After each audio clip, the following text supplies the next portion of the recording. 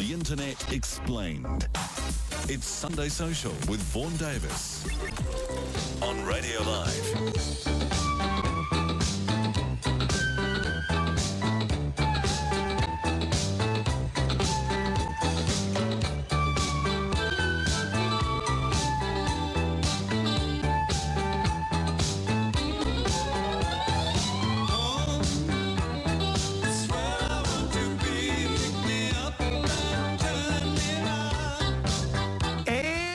To show number 155 of Radio Live's only show about the internet, social media, and all that other jazz. I was listening to the promo just now. I don't write those things. The Internet Explained. The internet. You're gonna have to text me. You're going to have to text me or tweet me and explain the internet. Text 3920 keyword live or tweet me at Vaughan Davis. And I think that would be a service to all of us if someone would be so kind as to explain the internet. Hey, welcome to the show. It's going to be a cracker. If you've ever wondered what goes into the making of one of those games that people seem to sit on the bus and play rather than looking out the window, we're going to cast a bit of light onto that one later in the show. Mr. Julian Waters turns up and he's got some big news, some big serious news for those of you who are users of Teledildonics. Now, if you are a user, you'll know what it is. If you're not a user, I can't explain till after 10 p.m. We've got a fantastic download suggestion for any of you who are into The Bachelor or indeed into eggplants. There is actually a crossover between eggplants or aubergine and The Bachelor, and an iPhone tip. An iPhone tip for any of you suffering from very small hands. First though,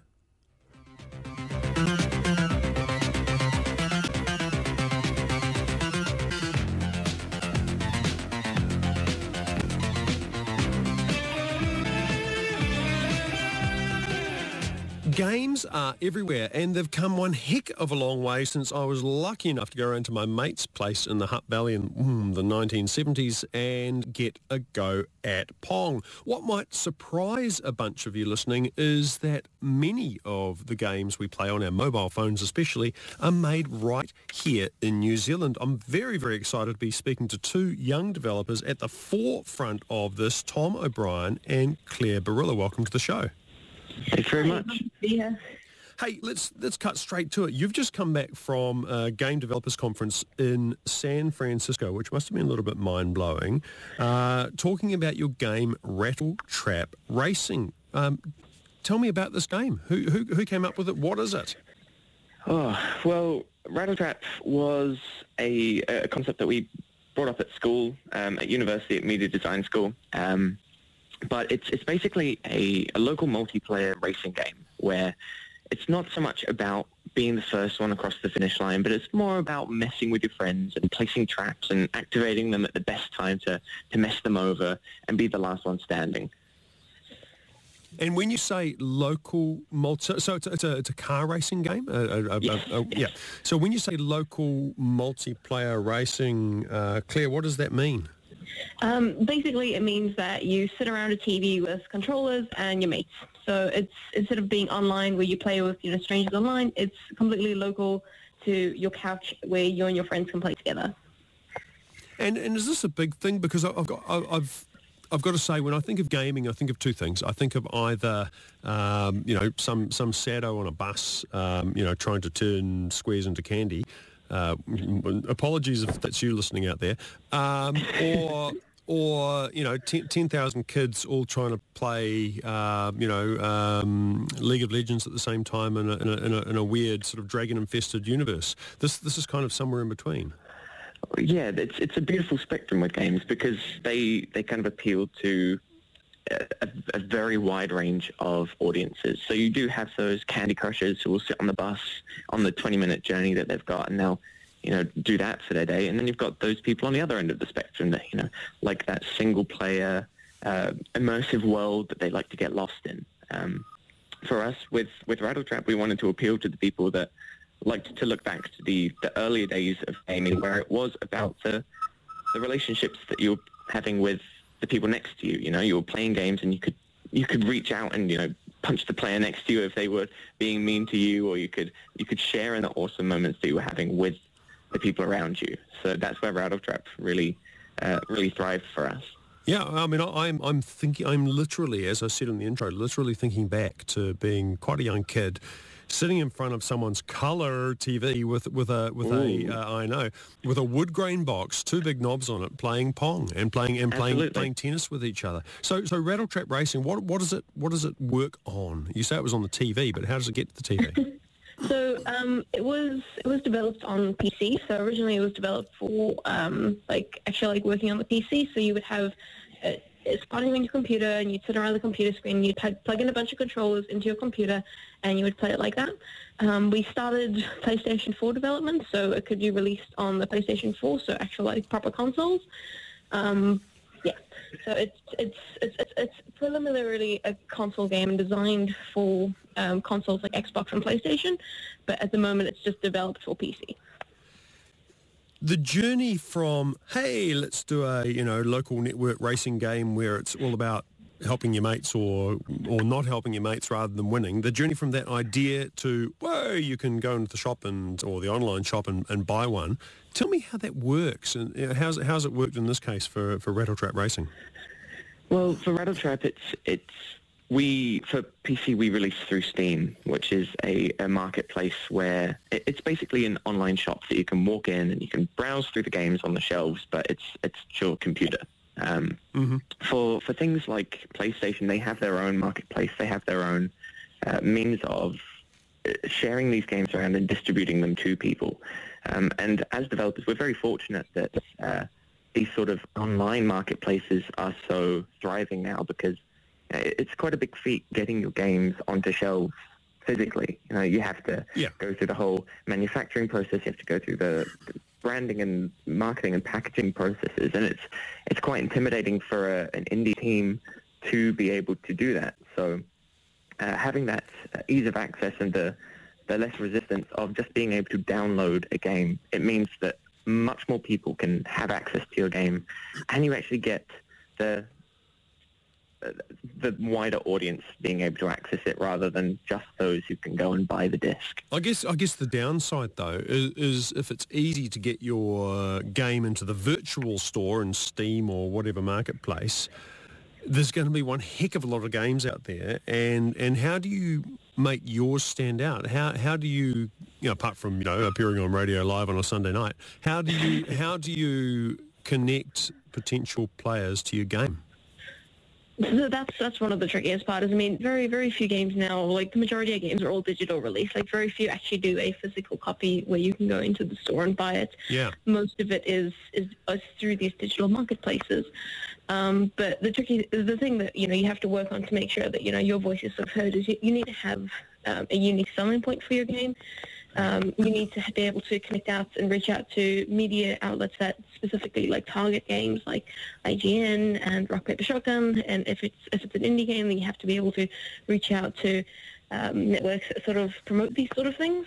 And then of course there's also social media. Social media marketing is a big part of the strategy for most developers. Is it's making sure that you're active on community management and making sure that you have growing communities around your games that you can manage and you can attract more people in, because of the way that things have changed.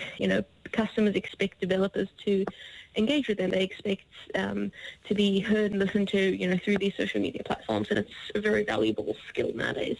So that's a big change. I used to play Crash Bandicoot and love Crash Bandicoot, but I had no idea who the developer was. That was none of my business, and I would never have expected to communicate with them. But now it's sort of a little bit more peer-to-peer.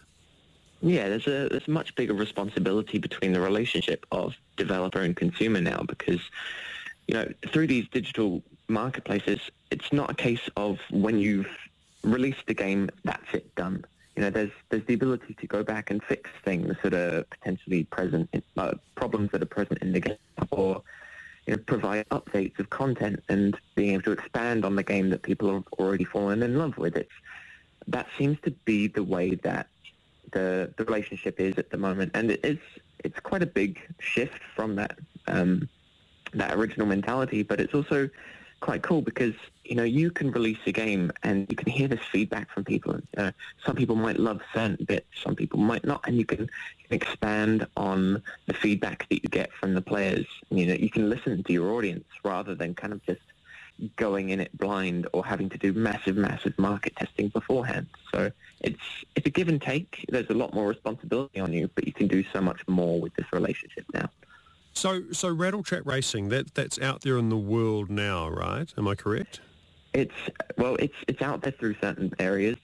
We're still working on it behind the scenes because there was a lot of little issues present that we wanted to really nail down and really polish out before basically saying, here, have it. So we're still working on it. There are certain builds available for people that really want to give it a go. And those people who have given it a go, has the feedback surprised you in any way? Are the things that people love the things that you thought they would love, Claire? Yeah, so, obviously, as soon as you put anything out, there's going to be a bunch of users who enjoy certain aspects and who don't enjoy others. So it's always you always get really good constructive feedback, and that's why you sort of do these sort of early release platforms where you don't get a huge amount of users, but you get some to give you that feedback. It's almost essentially doing your QA testing, because you're making sure that if a player finds a bug, if they find an issue, that you can address that before you release it to a wider audience, and that's sort of the phase that we're at. And at the moment, we've had a very positive response.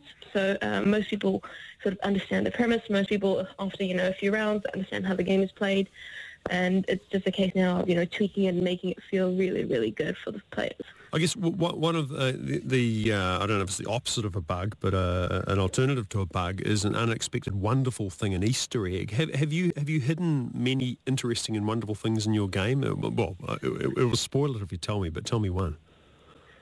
Well, there's a few sort of interactions that happen, and there's some nice little case scenarios that we really hope really do stand out for people. At the end of every round of the game, we sort of award points based on interesting things that happened during the game, because we're constantly watching behind the scenes for those little interactions. And when you're sitting with your friend and you set off a trap and it makes them go flying, for you, you're really satisfied by that event. You're like, yeah, take that. But to have a reminder at the end as to those events, and to have almost like a congratulations for, hey, you did that really cool thing. Mean move, rather than just the traditional scoring, which is, first, second, third, and here's your best lap time. Hey, talking to Wellington-based game developers Claire Barilla and Tom O'Brien. Back soon. Vaughan Davis, #Sunday Social, Radio Live. Welcome back to Sunday Social. I'm Vaughan Davis, and with me on the line from Wellington, the home, the heartland of New Zealand computer game development, Claire Barilla and Tom O'Brien. Welcome back.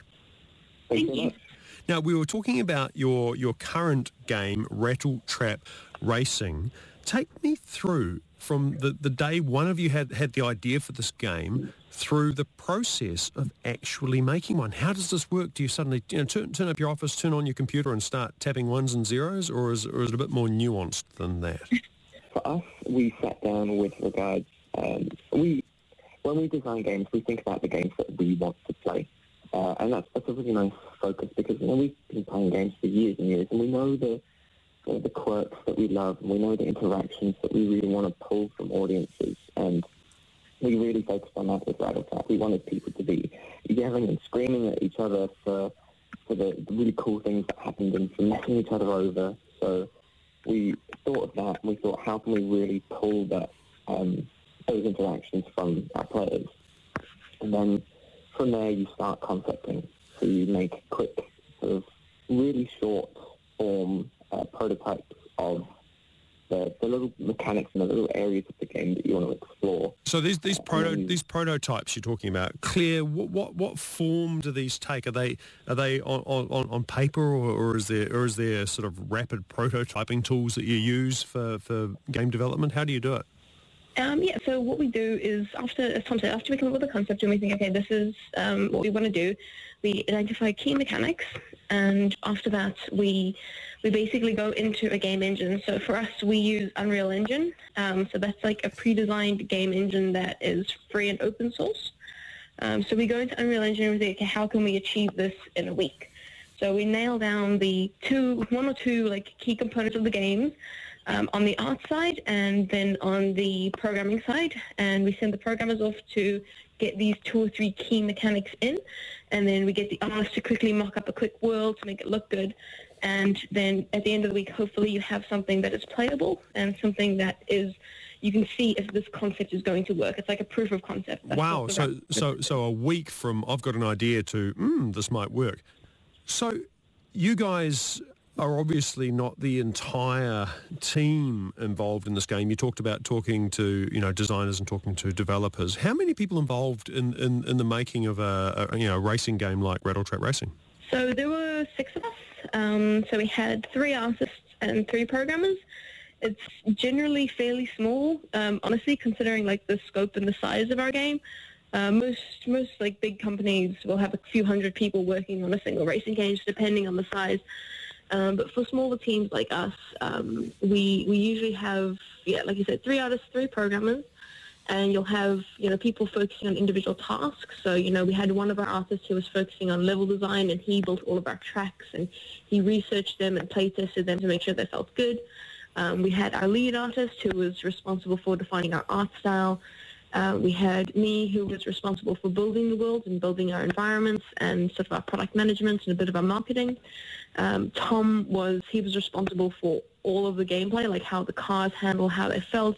We had a programmer working on UI and scoring. So tell me about UI. What's UI mean? User interaction, so user interface. Mm-hmm. So that's like the menu systems and the scoring systems. And then we had another programmer who was focusing on the camera, because that's quite a big task in a game like ours. So the point of view that you're seeing this game experience through. So you've got 6 people working for some time on this game. These 6 people and their children, if they have them, have to eat. How does the money work? How are you going to pay for all this, and at what point does it become profitable, Tom? Well, for us, we were very fortunate in the sense that we actually developed Rattletrap Racing while we were studying at university. So at Media Design School, part of your third year papers is to actually take a game from concept to execution. But yeah, we actually, on a previous title, we developed it during the 3-month break between university years. And yeah, we were working full-time on the game and had very little monetary income or support to actually be able to finance it. So for indie game development, there's really finding that balance between, okay, I can work for this long on the game and I have to work this amount of time elsewhere to be able to finance it. Or you have to save up a larger sum of money or get investment, or all that sort of things to really finance your title. So let's talk about the marketplace. So casting my mind back to those PlayStation examples I gave, we were paying, I don't know, $100 or a little bit more for a PlayStation game. And nowadays, just looking through certainly the mobile app store, the price appears to be roughly zero. What are you likely to charge for your game, for Rattletrap Racing? And what's the standard for this sort of game? Well, for Rattletrap in particular, we're actually thinking of just releasing it out there. We just for free. We made the game in a very safe, closed environment at university, so there wasn't actually that much financial expenditure on our part. And it's just, we loved the game and we loved playing it, and we just want to share that with people. On the flip side, with the mobile market, Claire can really tap into the finer details behind how that market works at the moment. Yeah, so Claire, you're working in a Wellington company I've heard a lot about called Pickpock, and this is all about those games that typically seem to cost zero. Yeah, so the thing with that is that everything is monetized through in-app purchases and ads. I've actually started working on the monetization side here, so I'm working as ad operations and monetizing all of the games that they release. So what you do is you basically have an application and you tell the player that, it's free, and it is free. Like, you can play the game through its entirety for free, but if you want extra bonuses, if you want extra coins, if you want, extra money or extra rewards, what we have is something called rewarded video. Mm-hmm. So they can watch an ad and they can get extra money, they can get extra coins, things that help them as they progress through the game. And a lot of people take the option. So we get, because anytime like you offer someone something, like if you just watch a 30-second ad, you can get, 100 gold coins, which you can spend on pretty armor. A sword, yeah. Yeah. So you basically earn your money through these ad networks paying to be in your game. What do you reckon? What do you reckon the percentages? You might not have this number, but of all the people who download this free game, how many actually would give their attention, or indeed sometimes give money to monetize it? Most players, honestly. I think out of like the daily active users that we have, the majority of them, at least like a good 80-90%, will use the rewarded video. They will use the option to get more currency or more in-game stuff just to watch an ad. Look at that. So let's talk about the industry itself. So, Tom, you're working for an indie company which is perhaps a bit smaller than Pickpock, is that right?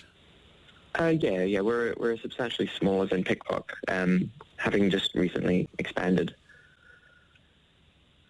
And looking at Wellington seems to be a little bit of a hub for these things, Claire. Pickpock, how many people at your company? So I think Pickpock is just under 100 people at the moment. That's a pretty chunky company. Chunky company. And is there sort of a community of game developed companies in Wellington? Yeah, there's most of the big studios are down here in Wellington, and there are quite a few people, like a few studios there. Because at the moment we have 3 of like the biggest ones in New Zealand. We obviously have Pickpock, we have Magic Leap, and we have Aurora 44 with Tom is. We have a few other like small. We also have the guys who worked on automation, so Camshaft. And we have Dinosaur Polo Club. We have a few other independent developers down here. So there's a bunch of alternatives. If you're a clever kid, there's some alternatives to working on boring accounting software, huh? Yeah, absolutely. Which is very good news in so many ways. Hey, talk me through briefly how you got into this game, so to speak, this industry, and how anyone listening, how they or their kids can go about that. Well, it starts very early. I mean, despite what people might sort of presume about finding work, it's, especially in an industry like this, it's about knowing people and it's about showing them what you're capable of and that you're passionate about what you're doing. So for Claire and I, we have, in the last 3 years of us being in game development, we've actually been volunteering at events and attending conferences and making sure that we are present in the community. So you're building relationships with people. You're showing that you're the sort of person that they want to work with and that you're capable of what you're saying that you can do. So, for example, Claire and I volunteered at Melbourne Games Week at GCAP, which is an international conference. Mm-hmm. But while we were there, we actually made so many amazing contacts just within the New Zealand game community because it attracts people from all over the world. And Claire, what about the education side of things? How important is that? So education-wise, it's always tricky. I think that the most valuable thing that you can have if you want to get into games is passion. You have to have passion and you have to be willing to learn because the games industry is such a quick, fast-changing thing. There are new technologies being developed all the time and you have to be really, really keen on learning about the games industry and about like new tech because things are changing all the time, you have to stay on top of them. So I think that if you're passionate about what you want to do and you have a very strong willingness to learn and to take a few hits, then you'll be fine in terms of like finding a career in games. And hey, and just to wrap, Tom, favourite game of all time and why? Oh, good God. Binding of Isaac, probably. As weird as that sounds, it's got a strange game, but it's one of those games that you can drop hundreds of hours into, just finding every little secret and every little weird interaction that there might be in the game. So was that Binding of Isaac? Yes, absolutely. I'm gonna look that up. Claire, same question. Mine's probably the Mass Effect series. It's all 3 games. Like I don't really have a favorite. It's just a very well designed narrative kind of game. which is also a first-person shooter. So if you're into that type of thing, it's also good for that. But I just enjoy the narrative.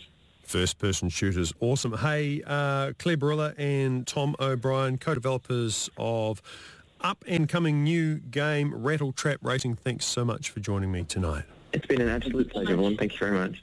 Hey, and you can listen back to that interview and all the other 154 interviews we've done on the show at radiolive.co.nz under shows and Sunday Social. And if you are into podcasts, or if you've never listened to a podcast and you're thinking, I should try this podcast thing, well, I recommend you go to iTunes and search Radio Live Sunday Social and download that one. After the break, Mr. Julian Waters is here waiting in the studio with, as I said, big news for anyone with small hands. Connecting you to the future of the internet. It's Sunday Social with Vaughan Davis. There's something in the water, something in the water. There's something in the water. And welcome back to Sunday Social. There's something in the waters, and his name is Julian. Welcome, buddy.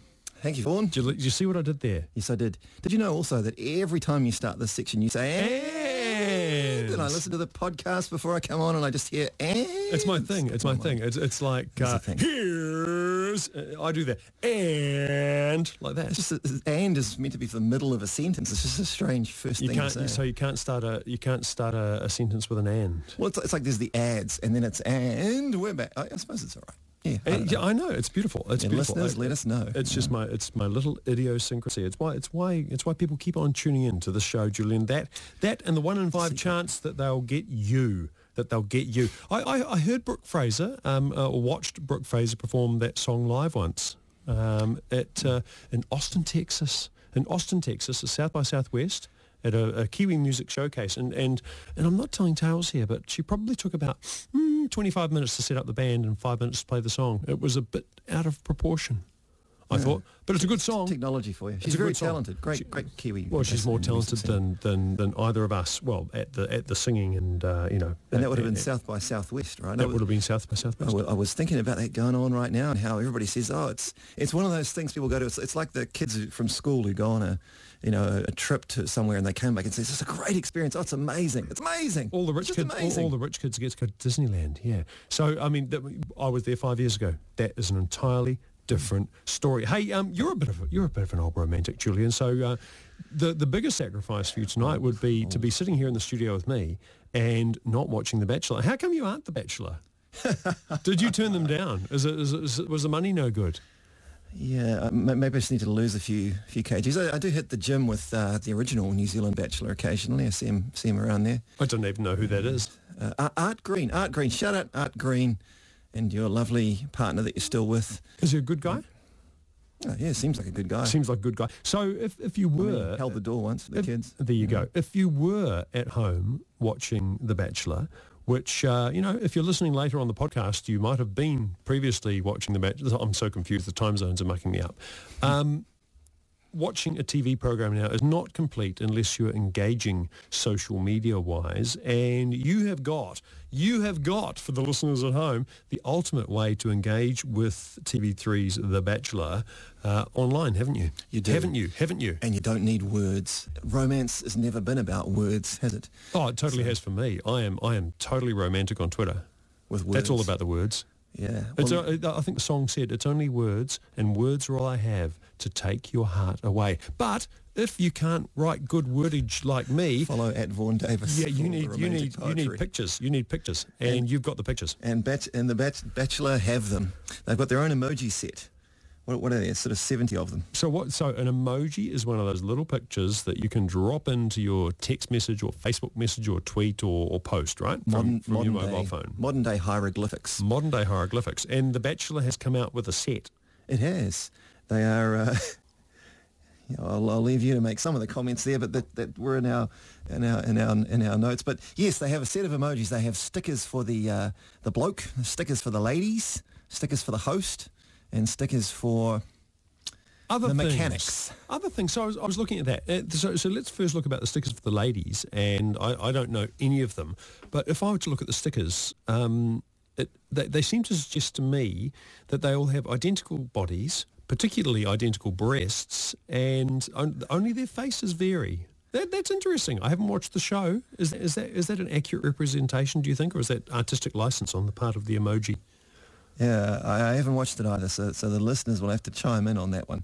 But yes, all very lovely looking stickers. So how do we use this? How do we get these? How do we use them? Well, that's the thing. It's when they say they're an emoji set. So your standard smartphone device, your iPhone or inferior piece of technology, has a keyboard that you can switch from letters into these pictures. And there's a standard set of emoji that we all use regularly. Now, if you want to use the Bachelor emojis, it depends on your device, what you do. So you can go to the Apple store. There's a link on the TV3 or the 3 Now, whatever it's called now, website. Or go to Google Play. Yep. The Google Play Store. You download, it's an app that you download, then it's got instructions. You go into the settings for the phone, into general keyboards, you activate the keyboard. The next time you go into something like Facebook Messenger or iMessenger or anything that's got the keyboard, there's a little globe button at the bottom that you'd use to access normal emojis, where you just hit it another time. And up comes your Bachelor emojis. Click them and paste them into messages. And it costs nothing, takes you a few minutes of faffing around, and then you're into it. Do you know the one that interested me the most? And I'm obsessed with this emoji. You know which one it was, don't you? Eggplant, baby. Eggplant. And folks, if you see your children, your nieces and nephews swapping eggplant emojis innocently, well, they're not into aubergine recipes. Eggplant is emoji talk for penis. You heard it here first. Can I confess that I googled that exact matter just to make sure I was fully informed, and I stumbled across a magnificent link: 10 emojis to send while sexting. Is that right? Google it up. That was good. So stuff. This interests me. So the eggplant. Clearly. What else you got? So this is all innuendo, because there are no, explicit emojis. So let's just name them, and we won't say what they are meant to represent necessarily. So eggplant. Yeah, there's some of that. So that's sort of more in there. Yeah, that was more towards the 10 of the list of the 10. Okay, hit me. Some of the simpler ones were just the cat with the cross eyes. Of course, you've got the various stuff. What does that hearts. Mean? Well, you just said not to say what it means. Oh, okay. I get it. Apparently it's just a little bit naughty. It's a cat. What else you got? I really liked the little Pac-Man character. I get it. Okay, moving right along. It's our night of dirty. Hey, do you know, something just popped up on my phone. I'm going to divert, and I'm going to talk about an app I absolutely love, and this is right in the moment. An app called Be My Eyes. Have you ever heard of Be My Eyes, Julian?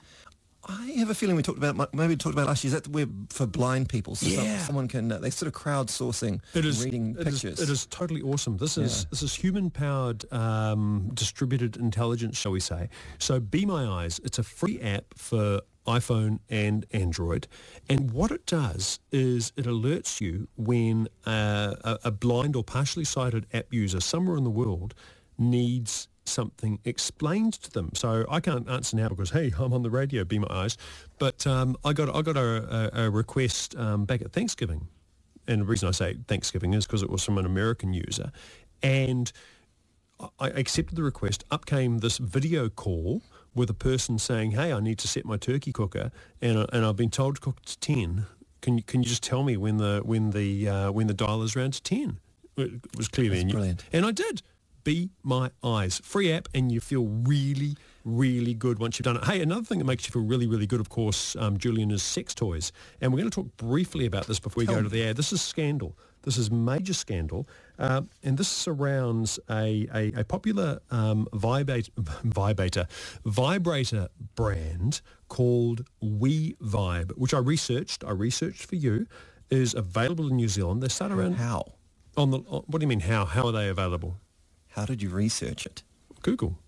Oh, I see. Google, of course. They're available online. They're around $200. And that seems like a lot of money for a little intimate massager. But the reason they're expensive is because they're connected to the internet. And the point of it is, if, let's say, Julian, you and I were lovers. Sure. You've got a very pretty face. You've got a great airplane. You've got caring eyes. We could take this anywhere. And let's say you and I were lovers, and we were separated by geography, or just separated by the the length of this table, and each of us had a WeVibe device.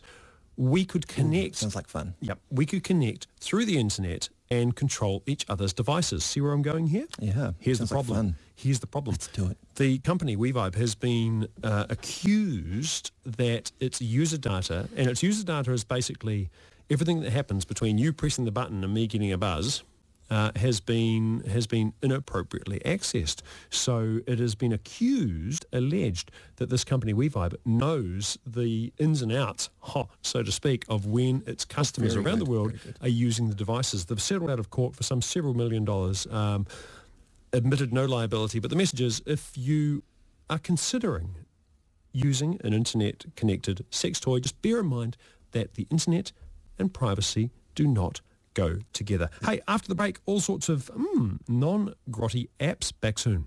It's Sunday Social, an hour dedicated to social media with Vaughan Davis. Don't worry. Be happy. Don't worry, be... Welcome back to Sunday Social. It feels very weird, Julian, not starting that with an and. I'll be honest. I was very self-conscious. Let's just do that again. Play the music again, Brayden. I preferred it.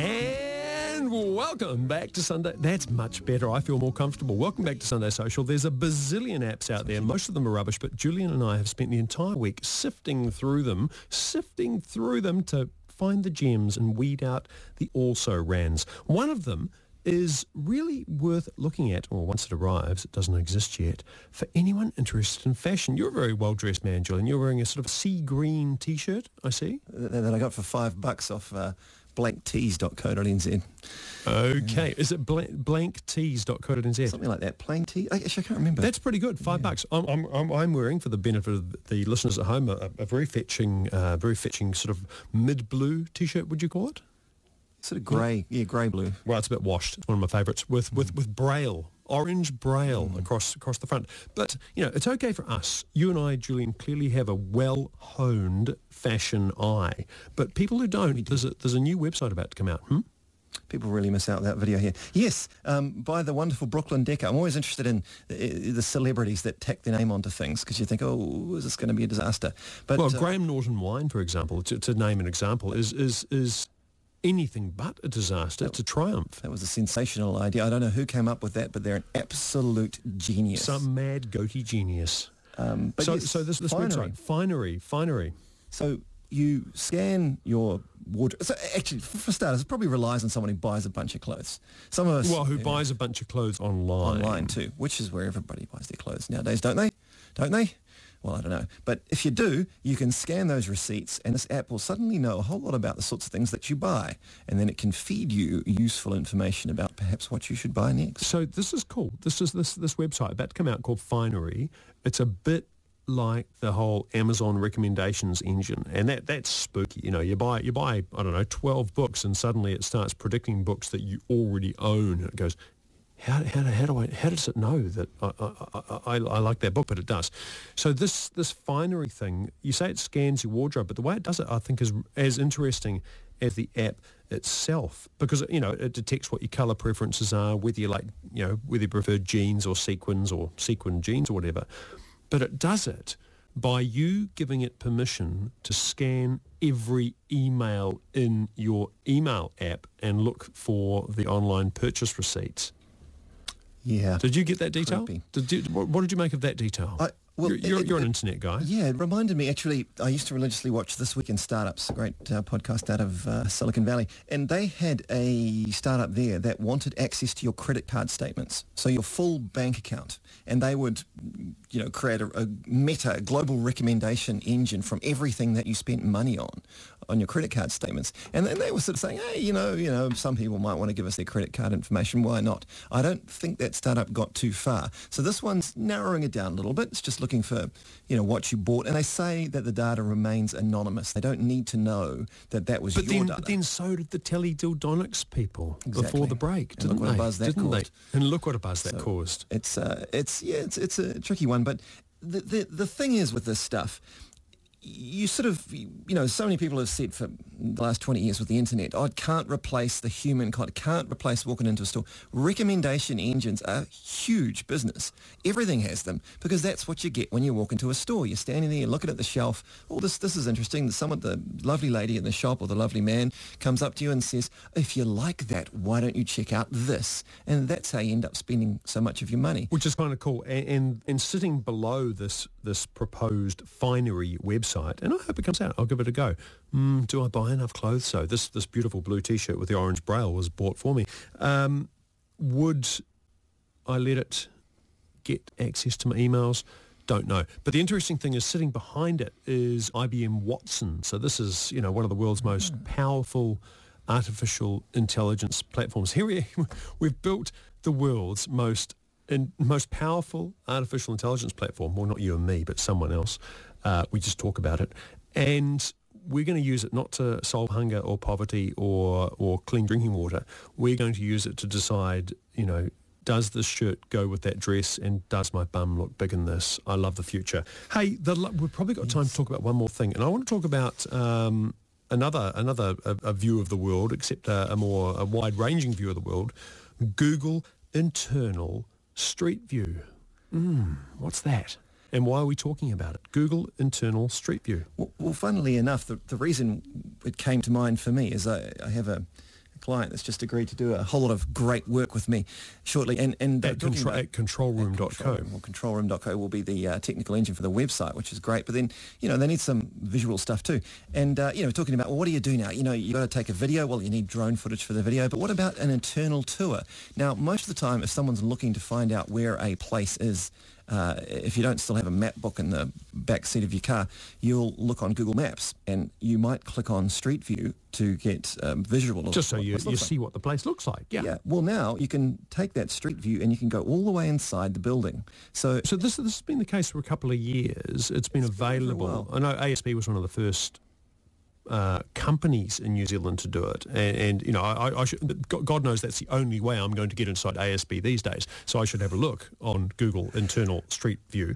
But now it's kind of democratized, right? Yeah, it's become a lot more accessible. So if you Google it, yes, you can see a bunch of people from Invercargill to the Cape Reinga probably, or Kaitaia at least, who can turn up with this little camera that looks in lots of directions, and they'll walk through a building, stopping every few metres, and they will get an internal tour. So definitely if you're a motel, a conference venue, any sort of... A restaurant? A restaurant, yeah, absolutely. Anywhere that people will go inside, why not let them have a thorough tour through Google Maps? This is the sort of thing that's just moved, 10 years ago building websites, you just took a couple of photos and slapped them on and you're done. But now you've got to have a presence in Google Maps that's more than just a little location marker. And this is a great way to do it. It is pretty cool. I was looking at it. So it's google.com/streetview/hire. And when I say hire, this is how you hire people to do it. And, just looking in Auckland, and yes, I know, Radio Live, Auckland again, there's like 10 people who'll come and take, an internal tour or give your website viewers an internal tour around your place. A little bit thin on the ground out of town. Oamaru North, only one. But his name is Derek. And Derek, if you're listening... Shout out, Derek. Hi, and I hope you do one heck of a lot of Google Internal Street Views. Hey, thank you so very much for joining me tonight on Sunday Social. Game developers Tom O'Brien and Claire Barilla, good luck to you. Julian Waters from controlroom.co, my technical producer, Braden Leggett to quit, as always. And do stay tuned for Graham Hill and the Weekend Variety Wireless. I'm Vaughan Davis, nighty-night, and nighty-night.